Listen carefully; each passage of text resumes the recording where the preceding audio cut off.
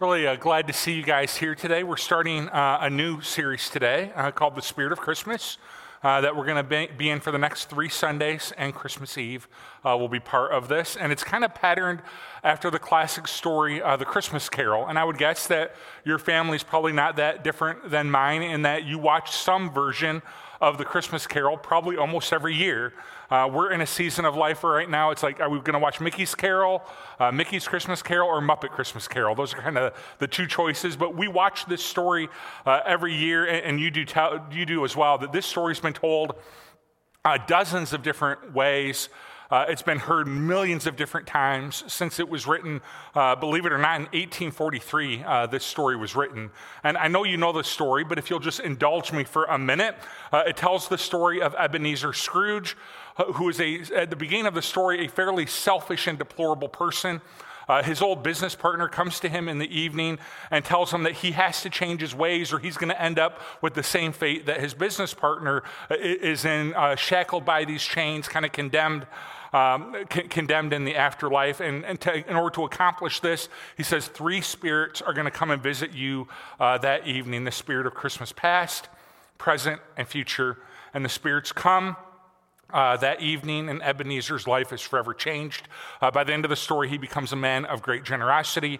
And if you've seen that story, I'm absolutely confident you have. If you've seen that story, you now have the outline for every sermon you're going to hear in this series. Because this series is going to follow it nicely. And what we want to do is we want to look at the way that Jesus came, Christmas past, the way that he's going to return, Christmas future, and the way that we respond to those two truths right now, Christmas present. And that's going to be the outline of each of the sermons in this series. And we're excited about it to kind of walk through this content with you. So let's kind of start the series. That one of the things we know, there's a lot of reasons that Jesus came, but one of the dominant reasons that Jesus came again and again and again, kind of the reason for Christmas past, is that he came to bring salvation. This is said a lot of different ways all throughout the New Testament. Let me show you a few examples. John 3:16, for God so loved the world that he gave his one and only Son, that whoever believes in him shall not perish but have eternal life. Luke 19:10, the Son of Man came to seek and to save the lost. 1 John 4:14, and we have seen and testify that the Father has sent his Son to be the Savior of the world. And Matthew 1, kind of classic Christmas text. This is how the birth of Jesus came about. His mother Mary was pledged to be married to Joseph, but before they came together, she was found to be pregnant through the Holy Spirit. Because Joseph, her husband, was faithful to the law and yet did not want to expose her to public disgrace, he had in mind to divorce her quietly. But after he'd considered this, an angel of the Lord appeared to him in a dream and said, Joseph, son of David, do not be afraid to take Mary home as your wife, because what is conceived in her is from the Holy Spirit. She will give birth to a son, and you are to give him the name Jesus, because he will save his people from their sins. So let's talk for a minute about this salvation that Jesus comes to offer. We have to understand it, we have to go all the way back to the book of Genesis. As you know, we're in kind of a 4-year plan to cover the book of Genesis, January to Easter each year. Last year we covered Genesis 1 through 12, and then this year, or Genesis 1 through 11. This year we're going to pick it up at chapter 12 in January, and we're going to study the life of Abraham. But in that first section that we studied this last winter, we learned God's original intent for his creation. That his creation would live with him in a perfect place forever, that there'd be eternal life in this place, that they would have relationships with each other, that they'd have a job to do and a contribution to make, that they would love him with their heart, soul, mind, and strength, that they would have these bodies that would never die, they'd never get the disease, they'd live forever. And this kind of perfect place existed in Genesis 1, it existed in Genesis 2, and then Genesis 3 happens. Right? And in Genesis 3, sin enters into the world. And what you see in the storyline of Genesis is that sin affected everything. The relationship they had with God, that in Genesis 1 and 2, they're kind of communing with God in the garden in the cool of the day. In Genesis 3, they're hiding from him after sin. The relationship with each other is strained as a result of sin. In Genesis 1 and 2, Adam kind of sings this. He's the first dude to ever do this. He sang a love ballad to his wife, right? It was awesome, and that's what he does in Genesis 1 and 2. In Genesis 3, he's like, hey, the woman you created did this to me, right? He's blaming her. Their work post-sin becomes difficult. Before it had been a joy. Their physical bodies are even affected as the result of sin, that now it's broken and it's fallen. And so cancer and dementia and disease become part of the story. And what we see in Genesis 3 is that sin has a costly effect. And it was going to require a costly gift to make it right. Sin had a costly effect. And it was going to require a costly gift to make it right. Have you ever noticed as your kids get older, the more their gifts cost you? Right? There was probably a time in your kid's life where like you gave them a ball and they were super happy with the ball. I remember doing that with Lila, still at that age a little bit, but I remember doing that with Sam, that we'd go to the store and be like, oh, I want the ball. And it'd be like 50 cents in the bin. And I'd buy it from him, and he'd be pleased. And your kids are probably the same way. And then they graduate from the ball to a Leap Pad, and then an iPad, and then a video game system, and then an iPhone. And some of you are getting to the stage right now where your kids are going to start to ask for an iCar, and just the gifts get more and more expensive. The other thing that happens as you get older is the thing that we want most for Christmas becomes more serious, than expensive. So it's like, instead of wanting an iPad for Christmas, you might still want that, but instead of an iPad, you're like, I would like some peace for Christmas. Or instead of the car, it's like, I'd like reconciliation. Or instead of the expensive gift, I would like some hope. And the truth of Christmas is, the most expensive gift under the tree is Jesus. Jesus came to bring us the gift of salvation. He came to forgive our sin so that no longer do we have to hide from God. No longer does our sin keep us from having the relationship with him we were created to have. We're free to know him, worship him, and follow him. He came to kind of begin the process of undoing the curse. That what I mean by that is death is still present in our world, obviously. Right? This season has really taught us that. Death is still present, but its future has been sealed. So in Christ, we get to live understanding that death has been defeated and we will be raised in Christ Jesus. In Christ, part of the way that he is bringing about healing in the world is that relationships in Christ can be healed and restored. In Christ, we can live a life of joy, hope, and peace. He changes everything. He came to offer that salvation 2,000 years ago. And while all of that is true, here's what's also true. When he returns, whenever that day comes, when he returns, the Bible says that he is going to return as a judge.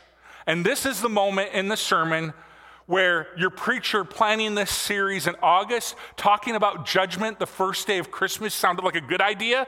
And now that I'm standing here looking at you face to face, it seems like less of a good idea. But the truth is that when Jesus returns, the Bible says he came to offer salvation first. When he returns, he is going to be the judge. He's going to return to judge the world. And there's a couple different judgments you could talk about when it comes to Jesus. But I want to show you in the book of Revelation, I want to show you the great white throne judgment, because it has the most to do with salvation and eternal life and the stuff that we've been discussing. So here's Revelation 20. Then I saw a great white throne. This is why it's called the great white throne judgment. Creative, right? And him who was seated on it. The earth and the heavens fled from his presence, and there was no place for them. And I saw the dead, great and small, standing before the throne. The books were opened. Another book was opened, which is the book of life. The dead were judged according to what they had done, as recorded in the books. Now, what's going on here? Well, as Revelation 20 unfolds, you see that this scene is describing a group of people who kind of rejected the gift of salvation. They rejected Jesus, and so the basis of their judgment, because they rejected the Christ, because they rejected that gift, the basis of their judgment becomes they are judged according to what they have done, is the way the text describes it. That they are going to be judged when they stand before Jesus by their life and their works and their righteousness. And here's the deal, guys. I think some of us hear that and we think, yeah, fair. Everybody's just going to be judged according to what they have done. That sounds fair to me. And I think that we think that that would be okay for a couple of reasons. One of them is that we underestimate our sin and how serious it is to God. And the reason we do that is we compare ourselves to others. And here's what is true. You can always find somebody that's a little bit worse than you are. And so we tend to compare ourselves to others. Kids do this all the time. Your kids get into trouble, they do something they shouldn't do, and they immediately begin to point the finger at other kids. And you would never say this out loud, so let me just say it out loud for you. What you want to say to them in that moment is, I don't want you to be like those other kids. They're kind of obnoxious. I want you to be better than that. And so we are kind of creating a vision for them to have a higher standard for their life and for them than other people. Here's the deal. We're not trying to be like our culture. We're not trying to be like our neighbors. We're trying to be like Jesus. And he is the aim and goal of our life. We want to be graceful like him, kind like him, faithful like him. We want to treat people the Jesus way. He is the standard in life, and so he becomes the standard in judgment. And the question becomes, when we stand before Jesus in all his holiness and righteousness, the question becomes, what happens when I then compare myself to him? When I compare myself to his righteousness, his grace, his holiness. See, what we do as human beings is a real bad combination. What we do as human beings is a real bad combination. We underestimate our sin, and we also underestimate the holiness and perfection of Jesus Christ. And here's what it does. It creates in us a sense of pride and self-assurance in me. That maybe I don't need God, maybe I don't need Jesus, maybe I don't need his grace after all. And here's the simplest line in the sermon. We do. We need his grace desperately because we sin, and our sin is more serious than we could ever imagine. And he is holy, and he is holier than we could ever imagine, and he is the one who's on the throne. And this is a big deal. He's the one that's going to stand and judge. He's the one that's going to bring about the judgment. And he is holy, and our sin is an issue. I'm reminded of a text from the Old Testament where the prophet Isaiah just gets kind of a glimpse of who God is. Here's what it says. In the year that King Uzziah died, I saw the Lord high and exalted, seated on a throne, and the train of his robe filled the temple. Above him were seraphim, each with 6 wings. With 2 wings they covered their faces. With 2 wings they covered their feet. And with 2 they were flying. And they were calling out to one another, Holy, holy, holy is the Lord God Almighty. The whole earth is full of his glory. At the sound of their voices, the doorposts and thresholds shook, and the temple was filled with smoke. And look at Isaiah's response when he sees just a glimpse, a vision of the holiness of God. Woe to me. I am ruined. I am a man of unclean lips. I live among a people of unclean lips. My eyes have seen the King, the Lord Almighty. When Isaiah understood God's holiness, Isaiah became acutely aware of his sin. And we live in a day where we don't want to be made acutely aware of our sin, but an awareness of our sin and an awareness of the holiness and majesty of God makes us aware of our need for salvation. And we don't want God judging us according to what we have done. We don't want that because he is holy and he is holy and we are sinful. So if I could give you a gift for this Christmas, if I could say one thing to you, it would be this. When you stand before God and he's on the throne and he's ready to judge, here's the gift of Christmas. You don't have to be judged according to what you have done. This is the good news of Christmas. You don't have to be judged according to what you have done. There is another way biblically. You can be judged according to what Jesus has done. And this is an incredible gift for us to remember at Christmas time, that we don't have to be judged according to what we have done. I don't want to be judged according to what I have done. I am a sinner and he is holy. You don't have to be judged according to what you have done. You can be judged according to what Jesus has done. This is described as by the great theologian Martin Luther as the great exchange. The great exchange of Christmas. We all like a good Christmas exchange. This is the great exchange at Christmas, that I give Jesus all of my sin. Terrible gift, all right? But this is my side of the gift. I give him all of my sin. And he pays for it on the cross. And then the great gift exchange is that in exchange for that, he gives me all of his righteousness and all of his holiness and all of his perfection. This happens through faith in him. This happens through faith, that when I make him my king, my Lord, and my leader, this exchange happens. He takes my sin, he gives me his righteousness. And listen, We're talking about the judgment right now, and I'll get back to that in just a minute. But this is not the only good thing that happens when you decide to make Jesus your Lord. He leads you. He gives you a new heart. He helps you. He empowers you. All these amazing things happen when we decide to make Jesus our Lord. But this judgment element is one of them. That this exchange happens, and Jesus says, listen, you are a sinner, and I am holy. Something has to be done about this. Let me give you my son, Jesus. He will give you all of his righteousness. Our family loves the library. Our son Sam loves to read, and so we don't go broke. We go to the library. And what happens at the library is you get to borrow their books to read. And the question of the judgment becomes, when you stand before God, whose book do you want God to read in that moment? Do you want him to read your book, or do you want him to read Jesus' book? That's what this text is describing, this library of books, that through faith in him, here's what happens. Another kind of imagery of this. Through faith in him, Jesus lends you his book. He lends you his book with his accomplishments and his perfect life and his righteousness. And the day of judgment, when God says, all right, let me pull down the book of Steve Higgs, all he sees is the perfect life of Christ in me. And that is an amazing thing. We do not have to be judged according to what we have done. We get to be judged according to what Jesus has done. Merry Christmas. That's why he came. He came to save. He returns in judgment, but right now we're in this in-between space because we're celebrating Christmas when he came to save. We're looking forward the last couple minutes to the day that he's going to return to judge. And right now we're in this middle period that some theologians have called the age of grace. Some theologians have called it the age of the church, but right now we are in this period of time where, you know what the Bible says about the time we're living in right now? This is why it's sometimes called the age of grace. Here's what the Bible says about it. Everyone who calls on the name of the Lord will be saved. Everyone who calls on the name of the Lord can get the deal that I just described to you. I give Jesus my sin, and he gives me his righteousness. He becomes my Lord, my leader, my empower, my help, my salvation. And so this leads me to a question that maybe you have as well. How do we live in the present?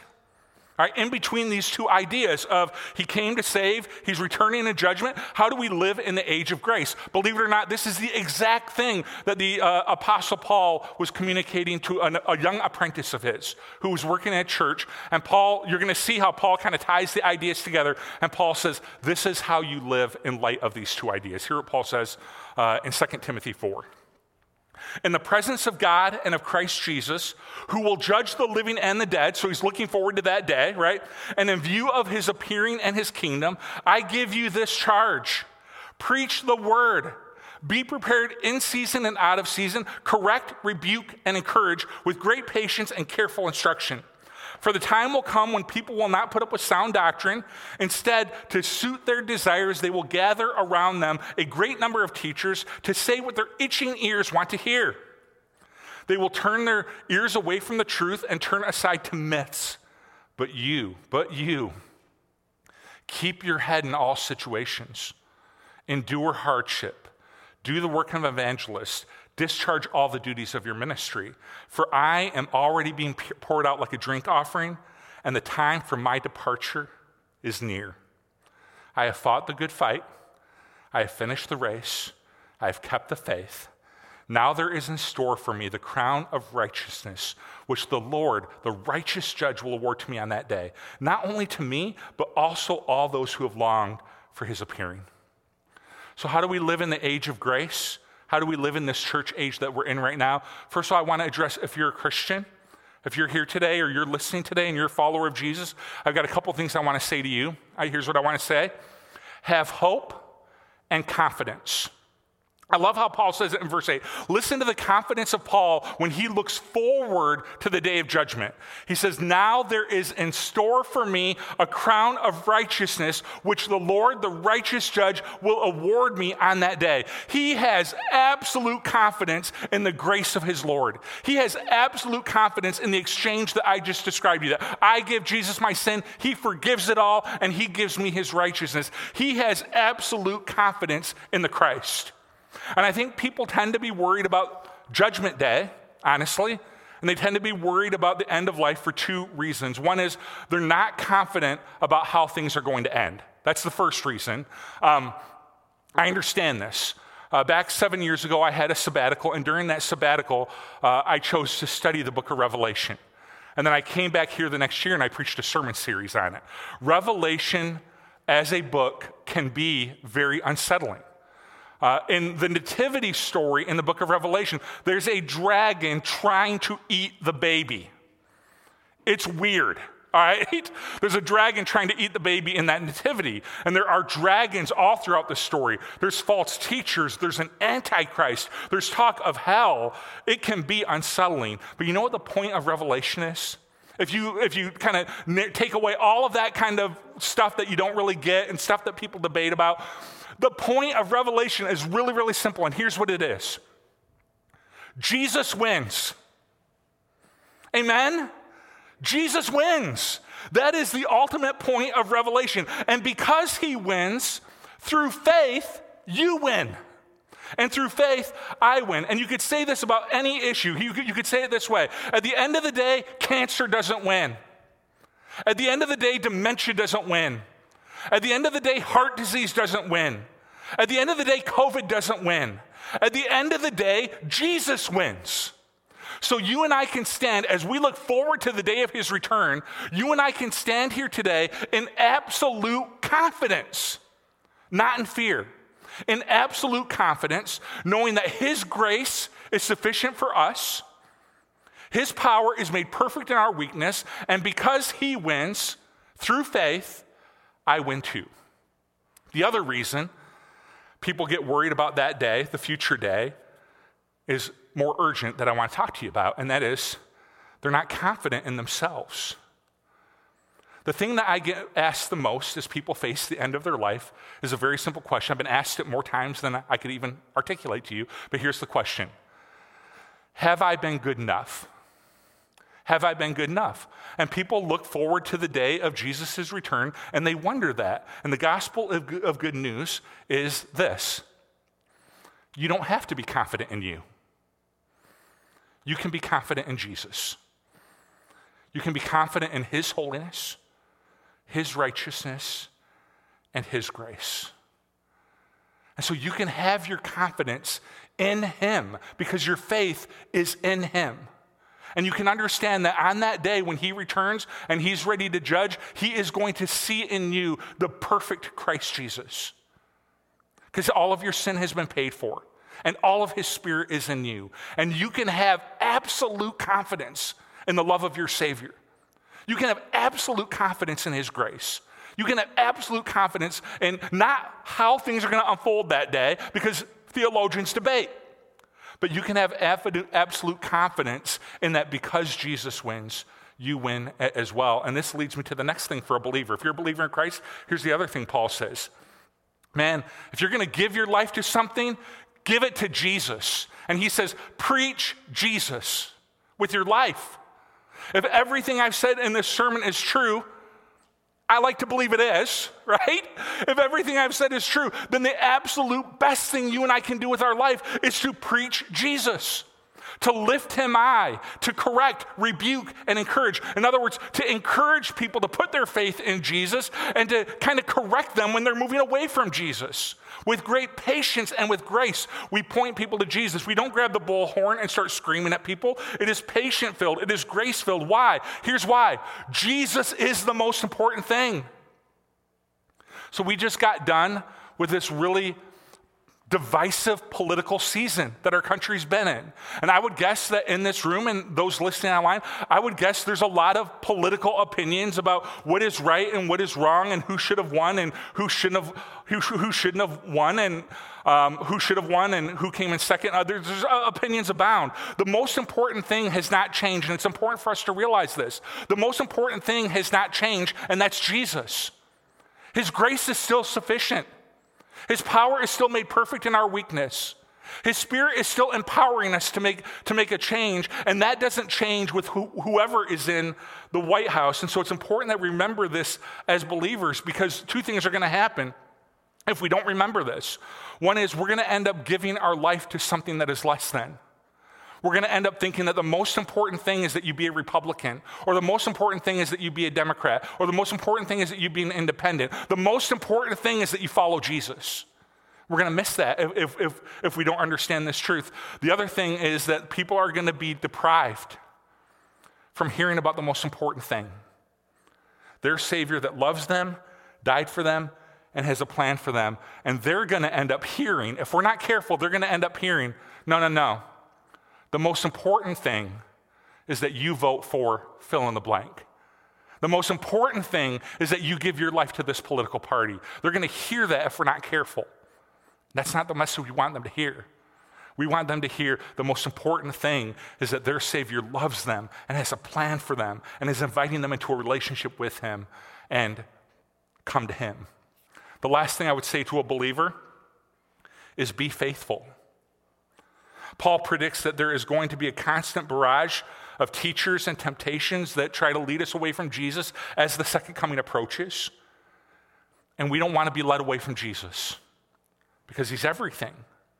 And I think this means a few things. I think we want to be grounded in his word so that we can know what is true and what is false. His truth is found in here. We want to be grounded in his word. We want to be grounded in relationship, that we're in a season right now that for a lot of people, for health reasons, they have to kind of be away from Christian community. But there is going to come a time where we want to make sure to re-engage with Christian community and re-engage with the people around us, because it is through Christian fellowship that we receive the encouragement we need to stay faithful. And so even for those of you that are home, try to find ways to do this from home through messaging and phone calls and text messages, and just do your best to stay in Christian community, because there are a lot of temptations out there and we want to make sure to stay faithful. So those are the things I would say to a Christian is, man, be faithful, preach Jesus, be confident in him.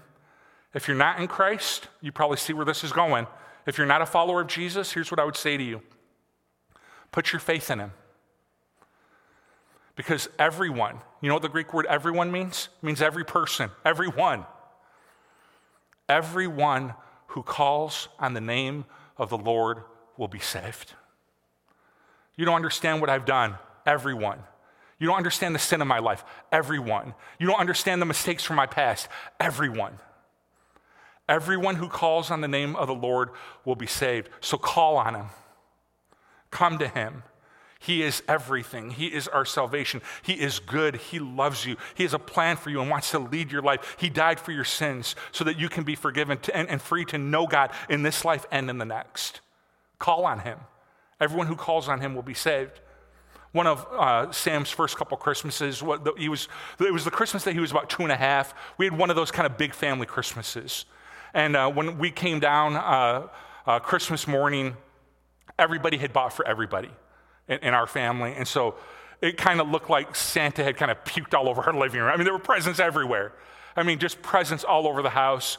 And a lot of them were for the kids. A lot of them were for Sam. And he was 2.5. And so we'd have him open a present, and immediately he wanted to play with every present that he opened. And he'd open up like a coloring book, and he'd want to color for an hour.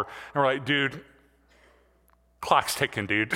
we got to get through this day. There's a lot of presents here, you know. And we're trying to urge him to not play, but he wanted to play, and it got kind of awkward. And so Cheryl and I kind of made a parenting decision.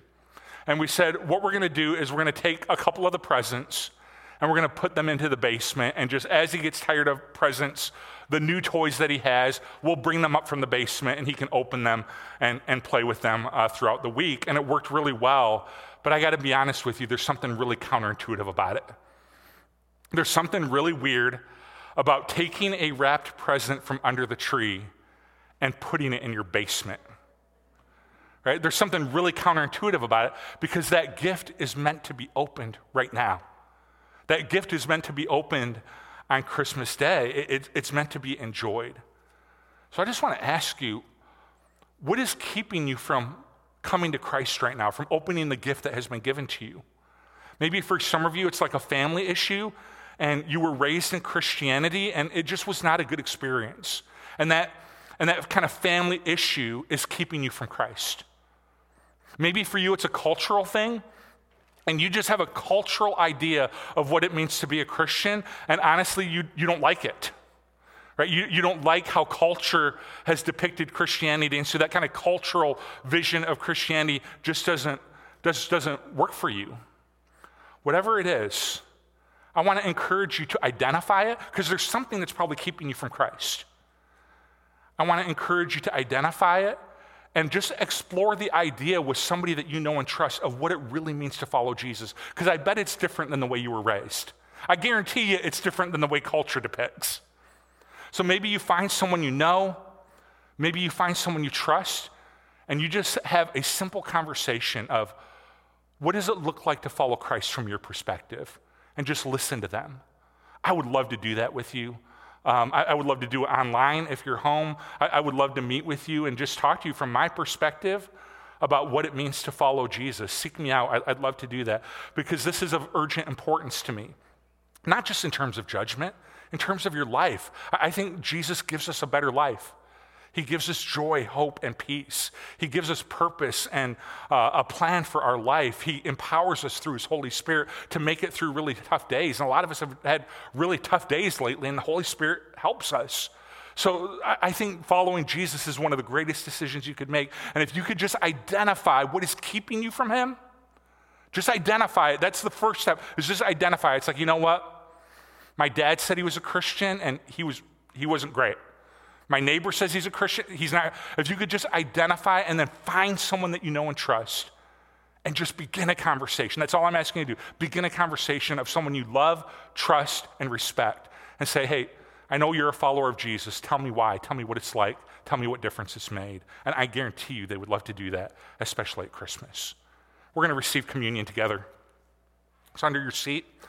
And this is an opportunity for us to celebrate the gift that is Jesus. It's an opportunity for us to celebrate the salvation that he brings, that he came and he lived a perfect life and he went to the cross for our salvation, and not just for future judgment, although obviously we talked about that today as part of the storyline, but for today as well, not just for a future day, but for today. He came to save us and to give us that joy, hope, and peace. So what I want to do is I want to pray. I want to thank God for his gift of salvation, and then I'm just going to leave a little bit of time of quiet for you to thank him for his gift of salvation. And then I'll come back and we'll receive communion together as a church family. Let's pray. Heavenly Father, we thank you for Jesus. We thank you for the gift that he is. We thank you for that great exchange that Martin Luther talked about, that I give Jesus all of my sin and he gives me all of his righteousness. What an amazing thing. And even beyond that, Jesus gets to become my Lord and my leader and my empowerer. It makes all the difference in the world. Your salvation is great. Right now, we want to spend a few minutes just thanking you for your gift of salvation.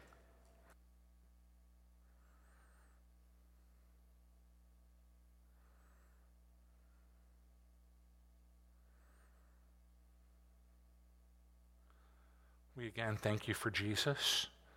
We thank you for his grace, his power, and his peace. It is in his name we pray. Amen. His body given for you, for your salvation. His blood poured out. Thank you, Jesus, for your salvation. Thank you, God, for the gift of salvation. It is in his name that we pray. Amen. Hey, I'm glad that you guys were here. We're going to continue the sermon series next week. And I, for one, am grateful today that was not nearly as awkward as I thought it would be, talking about judgment on Christmas Day 1. So I appreciate you guys being a great audience. So thank you for coming. We're going to continue the sermon series next week and just continue to celebrate the gift that is Jesus. God bless. Have a great week.